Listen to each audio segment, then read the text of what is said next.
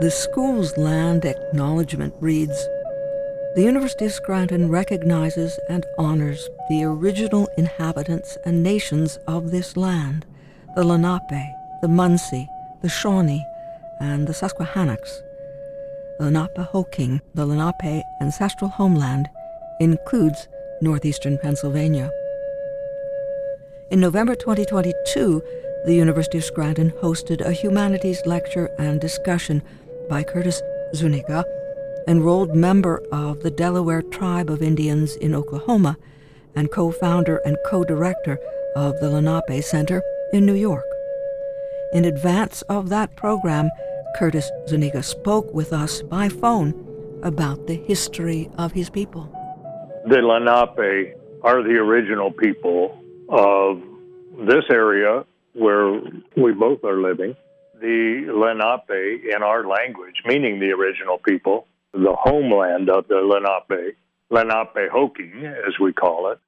If you could imagine a boundary that is established, I'll just use a current map, the foothills of the Catskills Mountains from where I am right now in the Middle Hudson Valley, Hudson River. You keep going upriver past Albany, then you're getting into an area that starts to become the territory of the Haudenosaunee or the Iroquois people. So approximately that area is the furthest north. So you come down the Hudson River and that valley all the way down into New York City. You pick up New York City and all of New Jersey, continuing south, picking up all of more or less eastern Pennsylvania, go past Philadelphia, all the way down into the Delaware Bay, the northern part of the state of Delaware around Wilmington, and then west to about the Susquehanna River. So the Scranton and Wilkes-Barre area is probably right along the westernmost border, although I don't like to use that word because we didn't put up fences and walls, but that was acknowledged territory for our villages, our hunting areas, and where we grew our crops. Curtis Zuniga, enrolled member of the Delaware Tribe of Indians in Oklahoma and co-founder and co-director of the Lenape Center in New York. Zuniga tells stories that remind us what his people know and understand fundamentally. To be at all, to exist in any way, is to be somewhere, and to be somewhere is to be in some kind of place. Place is as requisite as the air we breathe, the ground on which we stand, the bodies we have. We are surrounded by places. We walk over and through them. We live in places, relate to others in them, die in them. Nothing we do is unplaced. How could it be otherwise? How could we fail to recognize this primal fact? So asks Edward Casey of Stony Brook University. Scranton's story, our nation's story, is a multi-year exploration and discussion project at the University of Scranton, made possible through a grant from the National Endowment for the Humanities. Scranton's story is made up, of course, of many stories, and there's an interesting way of thinking about place as an inscription of a series of community histories and personal histories in space.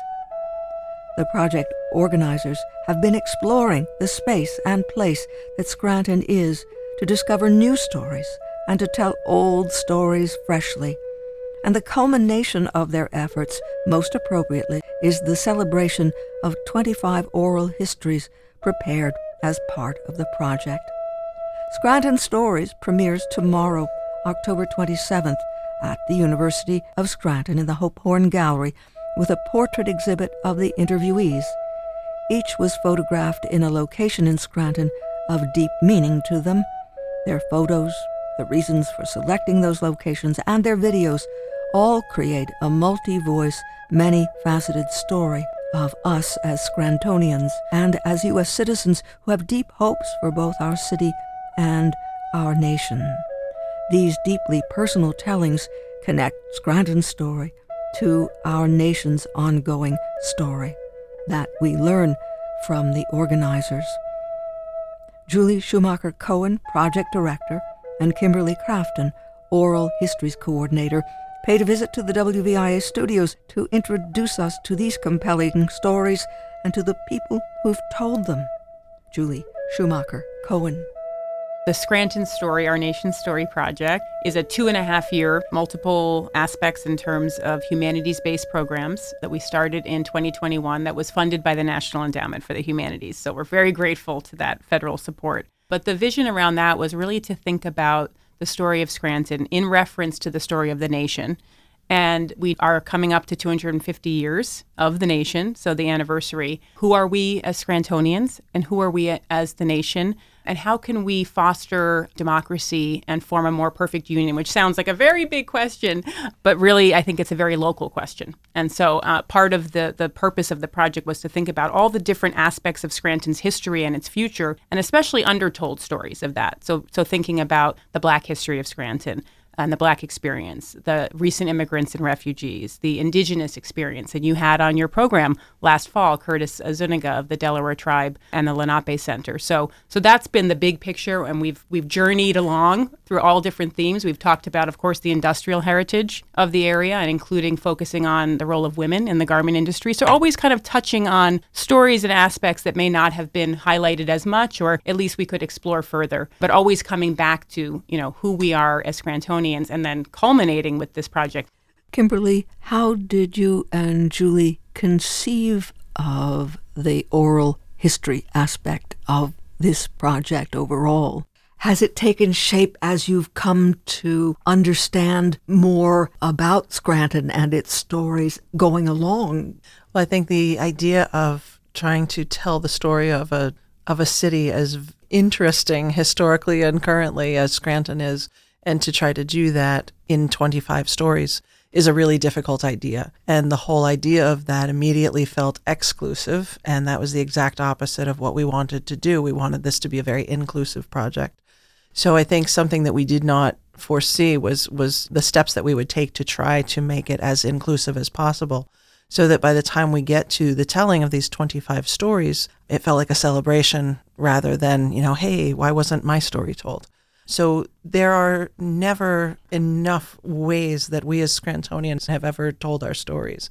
So in addition to the 25 stories, and in addition to the steps that we took early in the project to try to invite people to add their voices to this kind of multi-voice conversation about who are we as Scrantonians and what do we yet have to say about our role in the future of our country, we also really looked at how do we help bring forward the stories that people have told about Scranton before. So kind of creating almost a clearinghouse of information is something that we're also doing, making sure that people have ways to see projects that have been told in the past of Scranton's stories, many, many stories, and current projects going on as well, like podcasts and other interview projects and even portrait projects and things like that. So we're trying to be as inclusive in the idea of Scranton stories as we can, knowing that we're certainly not the first people to tell a Scranton story, and we certainly won't be the last.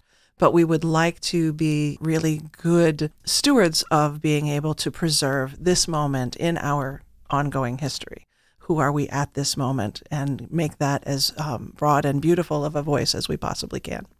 And we know there are approaches to recording oral histories, whether they be audio or video, and that people understand how best to put the storytellers at their ease or help bring out the memories that might be there but just need a little prompting. Were there volunteers who were conducting these interviews, or did it come down to you two? Well, we had a committee of folks who were both University of Scranton and community partners who were part of the whole project, which was really a community-wide project. But for this particular piece of it, we also had a committee. So we did have 3 colleagues who did join us on some of the interviews, but they were predominantly conducted by Kimberly and myself. We always talked to people, beforehand. There was a lot of preparation involved, obviously referrals and recommendations to how we even got to the 25 people, but we never, sat down cold, obviously.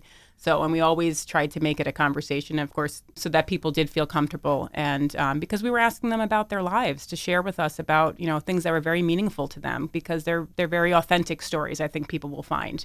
There's stories about Scranton that are the hard times and the good times, and things that reflect all of our experiences in terms of the challenges that we face, things that we've overcome, things we'd still like to see different, and how we can come together to do that as a community, but also as a nation. So they're a wide variety of stories, but they're ones that we feel very grateful that people entrusted to us.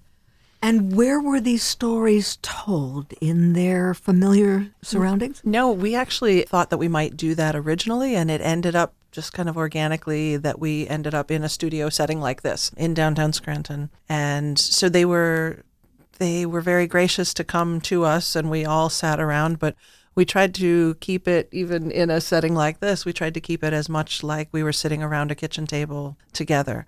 That was the level of comfort that we had grown to have with the people in our preparation beforehand, in the making them feel comfortable, making them feel like we were, friends talking and sharing stories. Were there themes that emerged? You sent me an example today where Scranton is a second chance city, those sorts of things. Of course, every conversation depends on the questions asked. You can have the same life story, and depending on the questions you ask about it, it'll come out in 1,000 different shades. So we really worked carefully with the committee to have a certain set of questions that it was based around. So we didn't follow it exactly, but they got the questions in advance.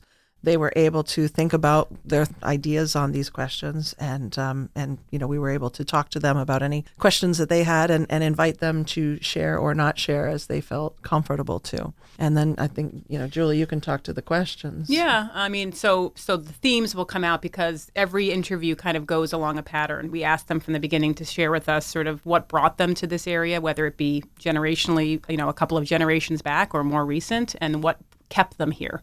So what is your Scranton story, in a sense? And, of course, people took that question in all different ways. And, again, because of the mosaic of stories, it could be people who are descendants of the coal miners, and we saw themes of that. We actually had a number of interviewees whose family who had injuries or fatalities in the coal mines, and we heard that coming through, a grandparent. So, of course, the legacy of industrial heritage in the area and how that was passed down. So normally the sort of bulk of the interview is really digging into that. What are the groups and identities that they're connected to? What is sort of the community that they found? And what also are the challenges that they faced in Scranton? And we heard issues of racism and discrimination. LGBTQ inclusion is something that was raised. Different perspectives from young people versus older generations. People seeing change in Scranton. That's a big theme. So people who grew up here seeing the demographic change of new communities, new immigrants, new refugees, the African-American community, of course, being here for a long time. So not so much that they're new to the community, but that there's been change there. We talk about the story, which is a big story, of the redevelopment in downtown Scranton that took place that really dispersed the Black community in downtown Scranton and the impact that had. So that story is told in a couple different ways. But then toward the end of the interview, we always ask, what are your hopes for Scranton and what are your hopes for the nation? And we see a lot of interesting connections and commonalities and some differences too, but that's really a wonderful part of the project, I think. I think it's interesting also how many people talked about their intergenerational ties, and also how faith plays a role in so many lives. I think we were really, really surprised at how much that came out. And this was interfaith. This was not any one particular faith base. It was across the board how rooted people feel based on their faith. And that was really interesting. And other people, had other thoughts differently than that, but that there was a large number of that as a theme that came through. Yeah, and if I can just add on that, the last theme of the events and programs that we were running last spring was around the religious tapestry of Scranton. And it was just really fascinating. We ran that with the Lackawanna Historical Society to visit community, so churches that have become Hindu temples, churches that have become the Islamic center of Scranton, communities that used to be Irish and Polish and Italian that are now Hispanic and Latino. And so it's just a wonderful mosaic, really. And you see it in these actual buildings that have been, literally repurposed. But yeah, I think when you think about Scranton stories, the amount of ways in which faith, family, immigration ties into so many stories is really interesting. Did you hear from your interview guests about what telling these stories meant to them and what insights they didn't know they were going to get until they told these stories. Yeah, well, one of the features of the interviews was that a lot of times we had to take a tissue box out because there were many times where there were tearful stories. Again, there were stories of loss and of people coming here after experiencing loss in other countries. But I think again, why we feel grateful is that people shared really authentic and meaningful stories that brought up a lot of emotion. And so what we got back from a lot of people was just their own gratitude for being able to do that, to be able to take some time to reflect on their own lives and which we don't always get to do that. We don't always get to step back and think about our lives and how and all the people. There were many times where people talked about people who had assisted them, who had helped them, who were meaningful to them, who were role models to them. And so, we can all think of people like that. And when you think of them, they often kind of, bring tears to your eyes. And so, again, that's part of the gratitude that we feel of being able to kind of bring this mosaic together. So many surprising moments. I think people were surprised by their own emotion on that. And they took us with them. So then all three of us are crying, the camera person and on and on. But this is what makes the stories authentic, is that, yes, there's thought put into any conversation. When you go in, you think, okay, I want to talk about this. But then there's where the conversation leads you. And that was the kind of the magic that was happening during that time. And a really interesting challenge that we've had after those interviews, because the interviews themselves, and one of the things that meant the most to each of the interviewees was that in whole, it will be preserved at the Weinberg Memorial Library as a humanities resource for future generations. And that meant a lot to each person and was part of the reason why they did it. But then we also were able to take those interviews and look for the thread of conversation coming through it. And that really took a lot of deeper listening. You have the initial interview and it's inside of you and you're still in the conversation, and then you go back and you listen to it and you listen to it again and you listen to it again, and you're trying to pull out of it the raw material. And then you realize that the raw materials are all they're connected to each other by these like threads that you can then bring forth and help illuminate in a more condensed fashion the spirit of what the person was trying to get across. So these 25 interviews that were roughly 1 hour in length have now all been edited down into videos that are 8 to 10 minutes long. And they're really, an interesting distillation of the spirit of each conversation. I wanted to say one more thing about what people kind of experienced or the feedback we got. That's that question about your hopes for the nation. Almost across the board, people would express a lot of anxiety about where we are in terms of polarization. And it's not like we were probing people's political affiliations per se. Sometimes that comes out, but it was really across different backgrounds that people are concerned about. Can we come together and have conversations across difference? And what is the country going to look like in 10, 20, 30 years for my grandchildren? And so that was actually where a lot of emotions would come up, was that question, which was really interesting to see. And you also, in addition to videotaping these conversations, had a portrait project that went along with this. Yeah, we really had wanted to thank people for taking their time, for giving, as Julie said, we really felt honored, and we wanted to honor them back by presenting them with a portrait of themselves, with a plaque or something on it that thanked them for taking part in this National Endowment for the Humanities project. And we worked with the photographer from the university, a really wonderful man named Byron Maldonado. And as he went out and began meeting people in these locations, because we had asked them to take a portrait in a place that was very meaningful to them in the city of Scranton, he began telling us that in each of the places, people would tell him why they chose that location. And after 4 or 5, he would just tell us why they chose it. And we looked at each other like, oh my goodness, this in itself is a document of the city. And the idea that that place is really important to us as humans, and that we have experiences on this landscape in which we live, and it affects us, and it changes us, or it comforts us, and it grounds us, or it inspires us. And all of these different things were happening inside of these photos. And at the same time, Julie was approached by the Hope Horn Gallery asking if there was anything that she, needed relative to the closing and the wrap-up of Scranton's Story, Our Nation's Story. And it was a light bulb moment, this kind of organic growth, as you said, what was not intended. This was absolutely not intended. It has become a really wonderful way to both thank and bring together each of the interviewees and to honor them for the bravery and grace that they had in sharing their story, and be able to have this photo exhibit of their portraits. And in that portrait exhibit, of course, will be their name and the location that they chose, but then a brief description of why, in their own words, why did they choose that location? What does it mean to them? And then some quotes from their interview and the QR code for the interview itself. So it's really a neat way to kind of just be there, catch the spirit of the person, and then be able to log in and listen to their interview.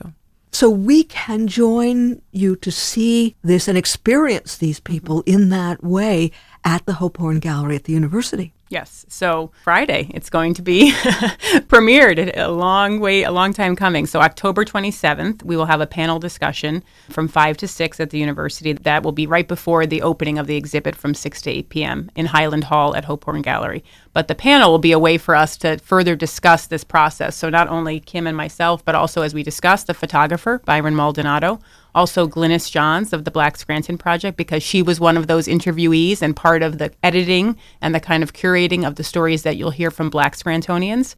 And then also Alejandra Mariquin, who worked with us on the Hispanic Latino interviews, especially the translation, but also the interviewing and the editing and the bringing the individuals in. So that's a wonderful piece of it. And then Marianne Savakinis from the Lackawanna Historical Society. You'll see wonderful historical photos in the various interviews, and so they really helped us with that. But Marianne and Sarah Piccini were also part of the overall committee.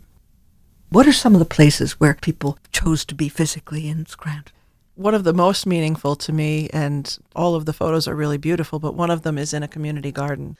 And a couple who survived on the community garden when they were in a really difficult situation, living in a refugee camp. They talk about what it means to them to be in this garden, and how, garden is a chance to secure, the ability to have your own food and to control your food source. But they have such a gentle way of expressing that, and each individually, and the photo of them together is really absolutely stunning. Other people were in their places of worship. Other people were one in her own home, because that was so hard fought for and what meant so much to her. Others in something to do with their family. Another one with a statue of Dante Alighieri. There's so many reasons that people, with the library, the public library. And there was others, a lot of natural beauty. So people who chose Naog Park, McDade Park, Courthouse Square, places outside, that really pick up on the natural beauty of Scranton. On top of a parking garage, because it was a juxtaposition of old Scranton and new as you looked out over the rooftops. And the emotion that's connected to each of those places is what's really lovely and what really comes across. And you mentioned in the beginning that theme of a second chance town, and we did have an interviewee who is a formerly incarcerated individual. And his picture is in Northern Light Coffee Shop, which I think is a wonderful place where people come and congregate and dream about new possibilities and read and talk to their friends. And so that's a picture that also stands out to me. What about the idea of democracy as a form? Did anybody talk about democracy, not just the anxiety? Well, we had that question that is really posed in a way by the National Endowment for the Humanities Project of how can we form a more perfect union. So sometimes that particular question came out in different ways. We asked people, what does it mean to be an American? Or what does it mean to be a citizen? People who have become citizens, naturalized citizens. But I think for us, one of the big, if there's a one theme or whatever, is really this idea of belonging. And, in order for us to have a participatory democracy, people have to be able to feel that they belong, that they can exercise their voice, that they can participate in a local setting, in a community, and then also that they can participate in a way that means something for the national democracy as well. And so I think that idea of belonging is really core to the project. I think people were excited to ruminate on that idea of the more perfect union. It really struck a chord, and of course it would at this point in our current climate as far as our history goes. It's very difficult to imagine a union, but when you think back on that question about forming a perfect union, a couple people were very specific on this is our job. This is not something that just happens. This is something that each of us have a job to do. And we heard that multiple times. What are you doing? What can we do? What can I do? What are we doing? So it was very much placed in our hands as people responsible for becoming a more perfect union. And the idea of democracy was also appreciated both by people who have more recently fought to become U.S. citizens or by people that are trying to attain that. But it was also really appreciated by people who were born here. And they began to think about it more, and really you heard a sense of how deeply people hold that concept of freedom and how fragile it is, and of democracy and how it needs a champion also, and we are that champion. And one kind of unique theme that came out that was completely not planned, just serendipity, just came out from these two interviewees who are members of the Congolese refugee community and the Bhutanese refugee community. Separately in their interviews, when we were talking about some of the challenges for the nation, they both noticed and were troubled by unhoused individuals in Scranton and how they saw themselves as refugees in these individuals, that they couldn't understand that a country so wealthy, that it has so much, and that's celebrating 250 years, could still have people, including veterans in Scranton, who don't have homes and are homeless. And so just thinking about that idea of obviously them feeling, a privilege to become an American citizen, but then also thinking about, again, how far do we still have to go to make sure that economic inequality and other inequities are solved, and that we can really be able to all flourish in this community and in the larger country. And the word they used was heartbroken. Across cultures, this is heartbreaking to me to see this. I am heartbroken. Is there a website where people can go to learn more about all this remarkable work you've been doing? So the whole project is on www.scranton.edu/Scranton Story. And so by around October 27th, all these interviews will be available. They'll be on a YouTube channel that the University of Scranton has. So we will definitely buy that time. And then I also want to mention that the exhibit is up for 2 weeks. So it runs from October 27th through November 17th. So that will be a chance. And also on First Friday, it will be open as well. So we invite people to come throughout that time. But then, yes, of course, online they'll be able to find all the videos and all the interviews and a little more background, again, of all the partners and the contributors to the project. It really is a good primer for understanding your own community. We tend to go through our lives in our own paths, and we don't recognize how many other lives and how many other paths there are. And that was one of the benefits for me participating in that, was how much more richly I perceive my own city now, and how much more life I see is existing in it, in all of these different rivulets of spirit and life and experiences. And I feel rejuvenated. I feel reconnected to an area that I already loved. And I feel much more hopeful for the future, even though you look at the challenges, as every one of these interviewees did, and you see the mountain that we have to climb. But when you realize that this is the spirit inside of each of us, it really does give you enormous hope. Kimberly Crafton, Oral Histories Coordinator, and Julie Schumacher Cohen, Project Director, speaking with us about Scranton's Story, Our Nation's Story, which is a multi-year examination funded by the National Endowment for the Humanities, carried out in Scranton with multiple partners. They have described to us the premiere of Scranton Stories, oral history interviews and photographs, with a panel discussion and exhibition opening tomorrow, Friday, October 27th at 5 p.m. That's the panel discussion at Brennan Hall at 5 o'clock. And then the oral histories premiere and the opening of the photo exhibition with a public reception will be held in Highland Hall at 6 o'clock and run from 6 to 8 p.m. The exhibit runs from October 27th through November 17th. The event is free and open to the public. For more information on the web, scranton.edu/Scranton Story. Scranton.edu/Scranton Story. Scranton Stories, plural. Oral history interviews and photographs, a panel discussion, and exhibition opening will be held Friday, October 27th at 5 p.m. That's tomorrow afternoon at the University of Scranton at Brennan Hall for the panel discussion at 5, and then the oral histories premiere and the opening of the photo exhibition with a public reception in Highland Hall from 6 to 8 p.m. The show running from October 27th through November 17th at the Hope Horn Gallery. The event is free and open to the public. For more information, scranton.edu/Scranton Story.